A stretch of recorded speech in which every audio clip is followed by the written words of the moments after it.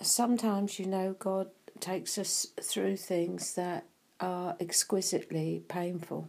And I've just been going through one of those, and my message yesterday really related to that. I had been ministering to someone, and I felt that I'd come to the end of what I had for them.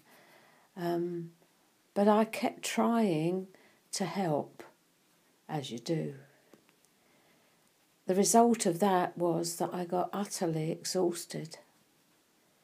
I felt that I wasn't being Jesus to them, and I really felt that I, this time, had failed to fulfill what God had set me to do.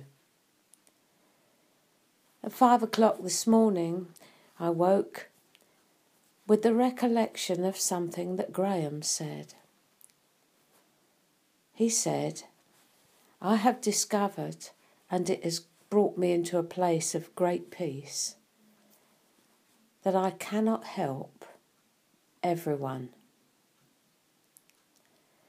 At that instant, scales fell from my eyes and release came.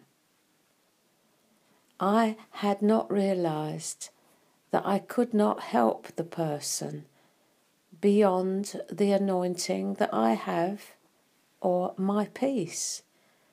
And I had tried desperately to help them, with the result that we were both misunderstanding one another all the way along the line. Neither of us were wrong, but I was trying to be to that person that which I could not be. And the result for me was burnout. So I've learnt two things here. I've learnt that I have a peace that I can give people, and if it doesn't fit their need, then that's all I have. But I've also learnt what burnout looks like and why so many people in leadership are burning out. And it's simply because they're trying to do a job that they were never equipped for in the first place.